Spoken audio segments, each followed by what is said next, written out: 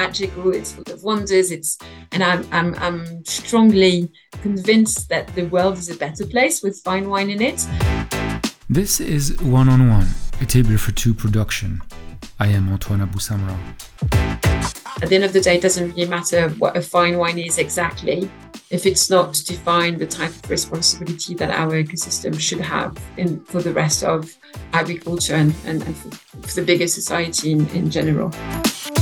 The responsibility is the same as everyone that sits at the pinnacle of a hierarchy or a pyramid. When you're at the top and people look up to you.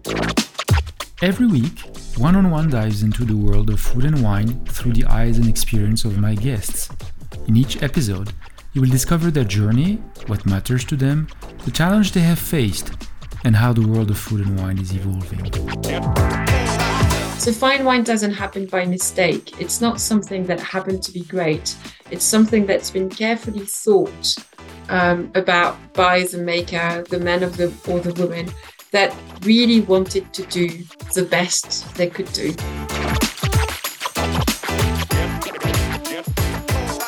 Good morning. It's a great pleasure to be back in 2023 with our first guest for number 41 of the One-on-One podcast. And it's always a great pleasure, wonderful pleasure, to welcome Pauline Vicard, who's the co-founder and the executive director of ARENI Global. Good morning, Pauline. Good morning, Antoine. Thank you so much for having me back. Such a pleasure it was, to start the year with you. Yes, it was 2 years ago. You were... Ready. Yeah, it's been a long time where you're actually the godmother of the Wine Hour. And thank you for that, to accept the invitation. I don't know if you expected what was going to happen back then. but I'm not sure anyone would have expected the last 2 years to go this way, but yeah. We're still here. We're still here holding the fort. And today it's for a special occasion as well, because you are going to be publishing a white paper on fine wine coming out very, very soon. And I can always encourage people to become members of ARENI so they can have access to this wonderful white paper and all the activities and all the things that you're producing, because you are the fort holding fine wine and supporting the cause, as we're going to say it like this. First question, I know I asked you that question 2 years ago, but I'm going to ask it again. Why does fine wine need to be defended and supported? Well, that's a very good question. That's a very good place to start. If you want to look at it in a very cynical way, there's a chance that, fine wine loses its social license to operate in a very short way. Because if you look at it, fine wine is a very expensive product, a bit exclusive, so for rich people. And until now, for quite a lot of those people are white as well, if you want to put that in the balance. It's a product that is taking space from other agricultural crops. So where you grow grapes for fine wine, you don't put wheat or you don't put, anything that's really needed for people subsistence. And then it's a product that also has impact on society, both because of its production and its consumption of water, walk fills, but also because fine wine is alcohol in some way. And so it also has an impact on people's health and mental health that can be negative. So, of course, fine wine is not just this for me and for you as well. It's magical. It's full of wonders. And I'm strongly convinced that the world is a better place with fine wine in it. But if you want to look at it the other way, and if you want to be very cynical about it, and if you look at what's happening in the regulations in Europe and in the US around alcohol and around agriculture as well, there's a chance that fine wine is actually challenged by those regulations and new rules that are coming into place. And also society is changing. And are the societies of tomorrow going to make the same space that for fine wine that the societies that we have today are making? I'm not sure fine wine will maintain its cultural relevance in the next decades to come if we are not actively doing something to maintain that relevance. That makes sense. Because in a sense, wine has been part of our no tradition, culture, the way our societies have evolved all through the years and the centuries and the millennia. You know, it's not as if it's something that is just coming out there. I just think that sometimes we take that status for granted and we don't really act on, we just think that we are going to be around for the next millennium, and you know, my kids and their grandkids will enjoy fine wine the way we do. But both because of production and what's happening with climate change, and also because of societal change, as I mentioned, there's I mean, fine wine is not going to I don't want to be alarmist or dramatic and say fine wine is at risk of disappearing tomorrow. I'm just saying that, like everyone else, we have to play our role to make sure that we are still relevant and adapted for tomorrow's world. Yeah. What is interesting, I mean, I'm going to do a parallel. I'm going to venture into a parallel. When you look at Formula One, okay, so this is, you know, the fastest, the most technology-oriented cars and everything like that, etc. One of the things that people say about Formula One is that the technologies that are being developed there and the outlook on the motorsport is going to somehow come back down to what, you know, normal consumers are going to, you know, be doing, etc., and using in the future. Could we make a parallel that fine wine is, in a sense, that elitist kind of activity, but from which we can take some information about the kind of practices, the kind of leadership, the kind of ways we can develop the wine market that eventually will come back down to the rest of the market itself? Well, I'm not sure that it translates like this in reality, and I'm not sure that only fine wine is driving some of the key questions forward, because that won't be true. And there's loads of companies that do not specify in fine wine that are doing amazing work to move the conversation forward.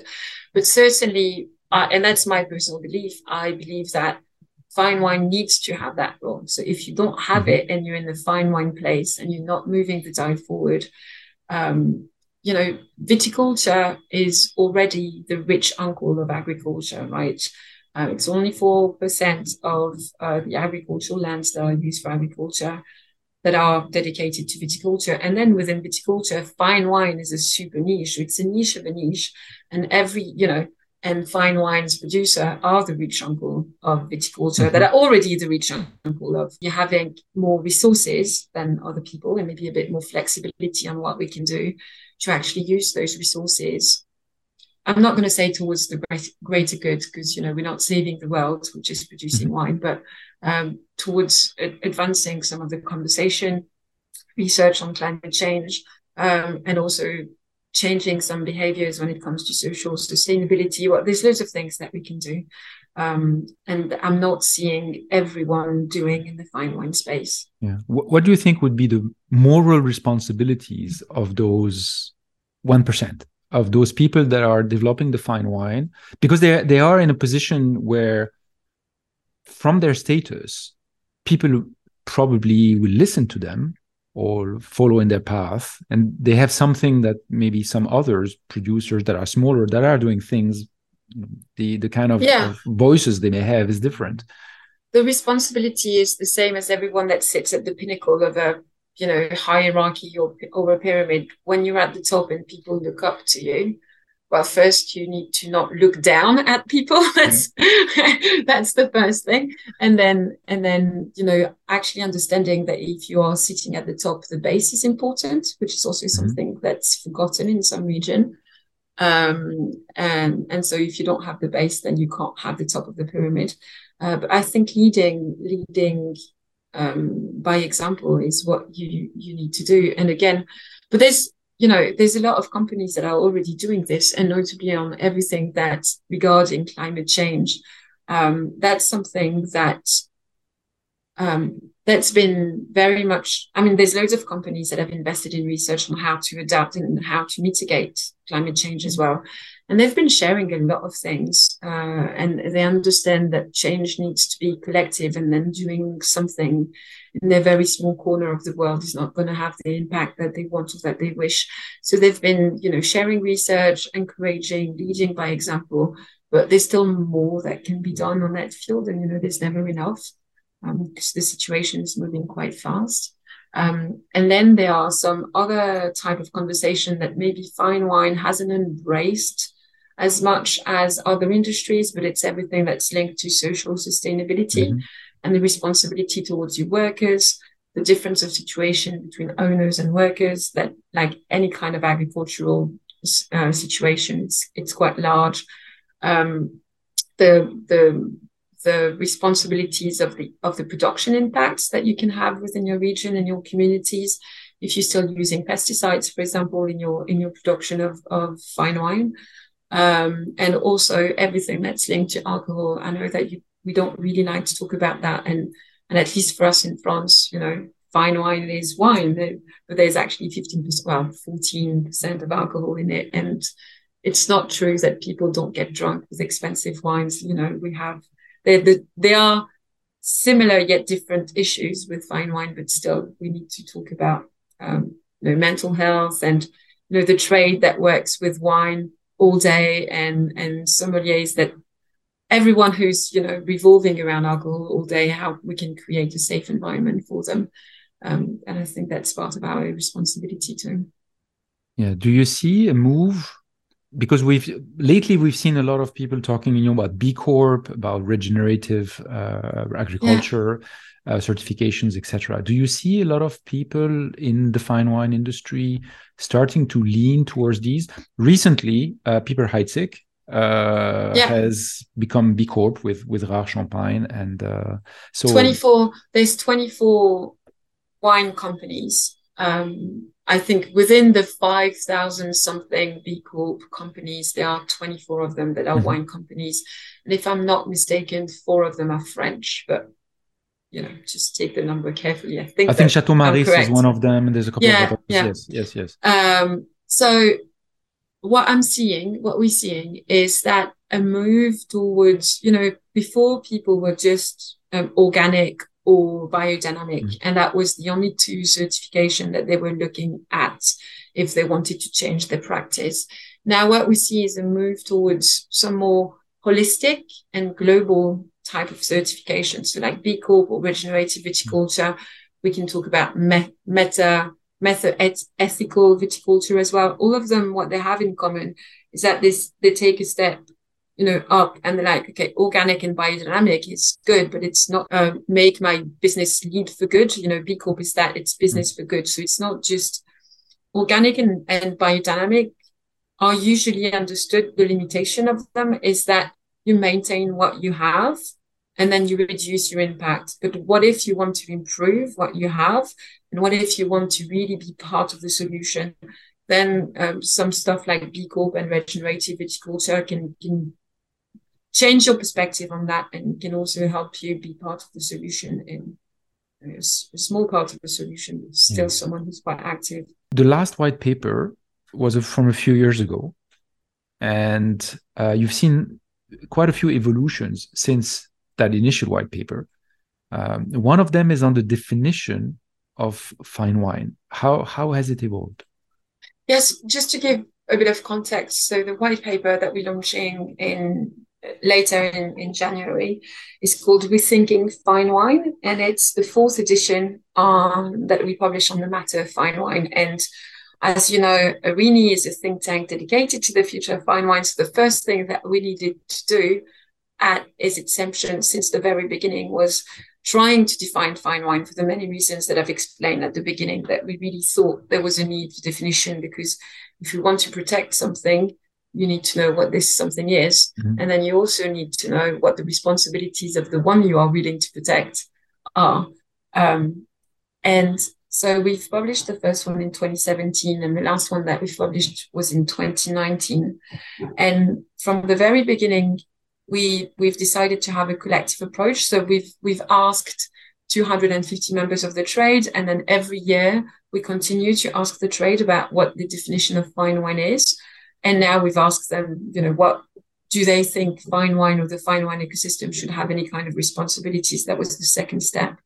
And so from those definitions, we've extracted 3 attributes that were really standing out in most of the interviews to define what fine wine is. And then, the definition evolved throughout the year.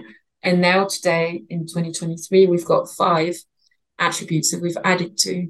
And so what we've seen changing is, of course, the notion of fine wine is expanding, but also the world is changing. And fine wine is really a human product, and that lives and is understood throughout our society. So as society changed, the definition of fine wine is changing. That's quite logical.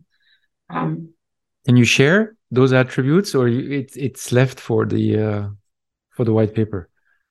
So the first attribute that we've seen that was clear for everyone is what we could call objective qualities, right? Even when it comes to tasting wines, we know that objectivity is relative, but it's something, fine wine needs to have harmony, needs to have balance, developed in the glass, and also the capacity to age. That's really important to wine that can go through time. The second attribute is something that's linked to the wine's capacity to provoke emotion.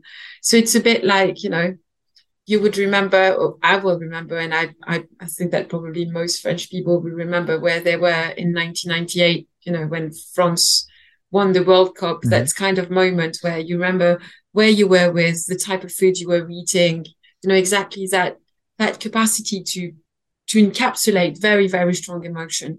And to many people, that's the difference between good wine and fine wine. A good wine can be very good, but it doesn't stop the time. It's not something that you think about 20 years after you've tasted that bottle. So that's very strong. And the third attribute that was there since the beginning was fine wine's relationship to its maker. So fine wine doesn't happen by mistake. It's not something that happened to be great.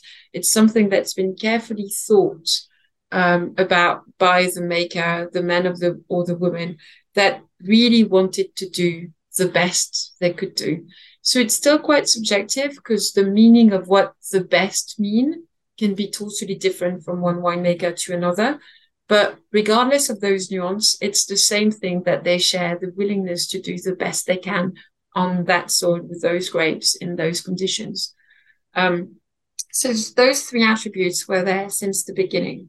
And then we've added sustainability. So we didn't add sustainability because we thought, consumers were caring about sustainability more. It's just that through the different rounds of interviews that we were doing, more and more sustainability was something that came up as important in the discourse of people. So of course, sustainability can mean loads of different things and can be interpreted different ways. The things that we chose to, the definition that we chose to keep for the white paper is anything that we need to do to make sure we're still here tomorrow. A very basic one, but that includes, of course, everything that's around environmental sustainability and what we need to do to adapt to climate change, but also mitigate climate change. As we were talking, what can we do to be part of the solution? Everything about social sustainability, so our relationship with alcohol, how can we create safe environment for the people that work with us, everything that regards diversity, equity, and inclusion, that's also a very important conversation. The gender equality as well, and how much is enough, and do we need to change the way we pay people so that we can attract more people to work either in production or in distribution of fine wine and in the hospitality sector? Because, shortage of workforce is something that both production and hospitality share at the moment everywhere around the world. And it's going to get probably harder and harder to find people to work for you. And the last one is financial sustainability, which our proposition is it should be slightly different from profitability. Profitability is just how much money do you need to be happy or to make your shareholder happy, depending on how you structure it. But now financial sustainability would be, how can I use this profit to make sure once more that I'm still here tomorrow and that I invest in this thing that will help me continue to be relevant, continue to be able to produce my wine, the wine that I produce today. And so that's number 4. And number 5, the last attributes that just arrived this year is recognition or reputation. So you can't just be fine alone in your own corner of the world with nobody knowing about you. You need to be known, it's part of that recognition and that reputation that also makes you a fine wine. And we go quite deep in the white paper on what type of recognition or what type of reputation matter. matters and who needs to give you that recognition or that reputation, and why it matters. When we were preparing for the conversation, you were mentioning that the white paper, this new version, is about 80 pages long, while the last one was about 20 Yeah. pages. So there's much more information, research, details about it. We won't have time to go over everything else, but there's things that you mentioned in the different chapters, in the six chapters of the white paper. One is you were able to test those attributes with the consumers to see how they would respond to these. You were talking also about, is fine wine a collective thing or is it an individual thing? How so? Probably can you be fine alone? That was one of the questions that we asked. Can you be fine alone? There is about the giving the status, who's responsible to tell you that you are a fine wine. So that must be also fascinating to see the different players in the industry and what their roles are in terms of that, bestowing that title of fine wine. And then there was something about, frequently asked questions that you get when you do your live events or your online events. And if I understand correctly, Felicity Carter and yourself are answering those questions. Yeah, it's been, it's been 3 years since we hadn't published on the topic. So we had loads of content and research. So we really wanted to articulate that. So we've got 6 chapters in the white paper. The first one is on the definition of fine wine. The second one, as you were saying, is our definition is trade-based, and it's people from the trade and a bit of collectors, but how do the general consumers react to those attributes? Do they think it's the same thing or not? And then who's responsible for fine wines? We've identified 7 kind of actors in our value chain that are really important. And also what was really important for me this year is that we can argue forever what a fine wine is. Do you agree with us? Are we missing some stuff? What's the difference between a fine wine and a luxury wine? That's one of the frequently asked questions. And am I a fine wine? Am I a luxury wine? But at the end of the day, I really wanted to focus on responsibility as well this year. So that's one of the biggest chapter that we've added, is that at the end of the day, it doesn't really matter what a fine wine is exactly if it's not defined the type of responsibility that our ecosystem should have for the rest of agriculture and for the bigger society in general. And then we've got those frequently asked questions. So is fine wine different as luxury wine? What makes it classic? What's the difference between fine art and fine wine? And we've got another one on typicity and authenticity, and are they different? What does it matter to consider those 2 terms when it comes to fine wine? But this is not based on research. This is just our own opinion. Well, you've been exposed to so many of the players, and you've been in the industry for so long as well, so that your knowledge is very wide on that aspect. And as we're saying at the beginning as well, is though this is supposed to provoke some more conversation. That's a job that's never finished. And I think it would be too ambitious to actually propose just one single definition that fits everybody.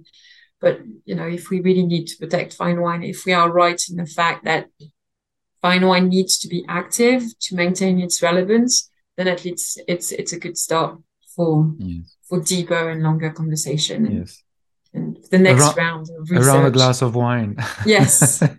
Now, before we go to the end of the conversation with the Pivot questionnaires, one of the bigger chapter in the white paper is about, the responsibility and of the fine wine makers, the values that they should represent.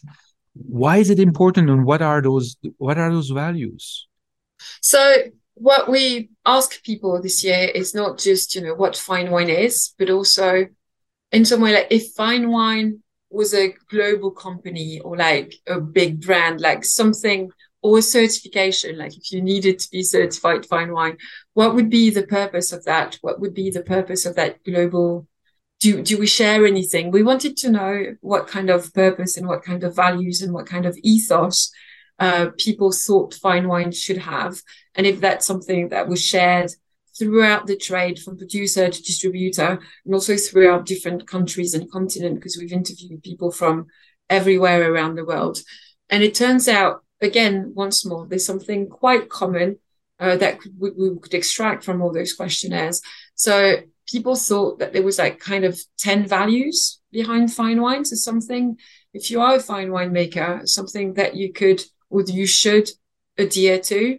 So I'm not going to say, the 10 values, but one the is most important ones, yeah. Well, one is excellence, of course, because we're still talking about fine wine, so it's a foundation, it's a foundational value, and probably maybe the most important one if you want to distinguish with the rest of wine, the fact that you need to drive that quest for excellence, and again being great, even if in itself the definition of excellence and the definition of what being great can evolve. And also that's a conversation for another day, but the meaning of excellence is not set in stone. Then consistency is important. Something, you're not a fine wine for a year or two. It's something that's really long term. Integrity, so something rooted in honesty and integrity and have high standard and not compromising your ethical standard for, commercial purposes or reason. Something about responsibility again and respect. Both of them are very important. Respect for your land, respect for the people that came before you and the people that are going to come after you, and responsibility towards your community and even a bit bigger towards your ecosystem. So there's nothing really new. It's just like it's just putting them out there and articulating them. Because we don't really associate fine wine and responsibility together. And I think maybe people do that in their own company and their own sphere, but having them as a global, leadership, something that we can all look forward to together. And that translates into, we have a section that's called What Does Fine Wine Leadership Involve? And if you want to lead fine wine sector, the type of things that you can adhere to. And then we've also proposed, based on all those interviews, a chapter which is on the way ahead for fine wine. So what does it all mean? Those 10 values, those kind of leadership guidelines, how can you translate them practically? And what were the practical actions that were recommended, again, by the trade in many different parts of the world? And there's one which is about the harm chain framework. So it's looking at your production and you're looking at your activity through the lens of causing no harm, either through, soil, people, and planet and everything. We develop a bit like this and how you can do that. There's everything about the packaging that most people in the trade thought that was one of the most urgent things that we could all do to reduce our impact and mitigate climate change, for example, and the fact that there's no good reason anymore to send bottles of fine wine in, bottles of 1.5 kilos around the world. And actually the regulation is changing in Europe around this. So we might not have the choice anymore. And something still about encouraging respectful drinking, and be mindful about this, and be mindful about the people that work for us as well in terms of alcohol consumption. We tend to forget that. So they are, address accessibility. That's another big question, because fine wine is almost by definition expensive, and exclusive in some ways, because most of the time it's scarce and it's on the highest price point. But still, to be relevant, you need to be tasted and experienced by people. So how can you balance that? How can you be accessible when by nature you're exclusive and expensive? So we talk about this conundrum and how people in the wine trade have been addressing it. So all those kind of things. Fascinating. I'm sure that's the answer that you were expecting. Yeah, no, but what is sure is that people are going to be discussing these and having conversation about all these, and this is, I think that's one of the purpose as well, is to have the conversation, have the conversation going. So what I can only encourage is for people to become members of ARENI Global and to read through the white paper and to be able to be part of that conversation and sharing their thoughts about that. Wonderful Thank work. you so much. Yes, thanks. Everyone's welcome. So before we close, on a lighter note, the pivot questionnaire. So you're accustomed to it. Oh, 2 years yes. ago, yes. A few questions changed. All right. So it's the first thing Let's that see if comes I to your remember mind. it. Okay, no, just whatever comes now. The Okay. evolution through time. Okay. So what is your favorite word? Thank you. What is your least favorite word? Now. I'm just talking about the deadlines and all the emails and everything. Yeah, that's your favorite virtue. Virtue, patience, Favorite quality in a man. open-mindedness. Favorite quality in a woman. Open-mindedness. What wine would you use to describe yourself?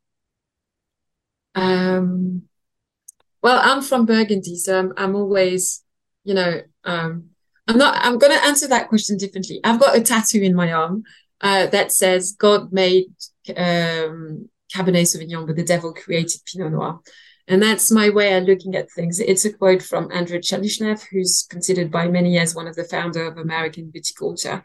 And what it means for me is that Cabernet Sauvignon and Pinot Noir are both amongst maybe the top grapes to create, the most amazing red wines. But to some extent, Cab is easy.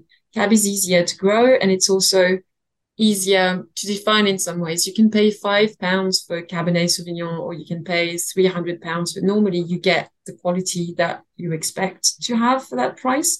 When it comes to Pinot Noir, it's a more difficult grape to work with. It's, as we know, delicate and capricious and whatever, but it's also, up until now, and coming from Burgundy, I can say that you would sometimes pay a lot of money for something that was quite disappointing. So it's a bit more risky. But when it's good, it's like magical. And at least to me, the most magical wines I've tasted were from Pinot Noir. So when I've got a decision to make in life, I look at my arm and I'm like, okay, do I want to play Cabernet Sauvignon and be, quite safe? Yeah. Or do I want to risk everything, that kind of all in, and risk, crap or magic kind of things? So that's when I don't know what to do. I look at it and say, okay, I'm going to Pinot on this one. I'm going to Cab on that. Okay, nice way to look at it. What aroma or smell do you love? I love acacia flowers, because that's really one of my Madeleine de Proust. Those kinds of smell, they flourish around my birthday in June in Burgundy, and you would walk and you would have those big white flowers dangling down the trees. It's just something I would love to capture that smell and wrap myself around it. It's very comfortable. It's very nice. Yeah. In any language, what's your favorite curse word? Fuck. What sound of noise do you love? My two daughters laughing. That's my favorite sound in the whole world. What sound of noise do you hate? When they cry, but not like when they cry in pain. That's really also when they throw a tantrum and they cry, and I just want to stop them crying. In any case, I want them to stop crying. It's unbearable. What plant or animal would you like to be reincarnated in? A cat. You can do whatever you want, and people still find you cute. Last question. If heaven exists, what would you like to hear God say when you arrive at the pearly gates? Oh, when I meet God, what I would like. Yes. Well done. High five. Vicard, thank you so much. Thanks, Antoine. That was fun.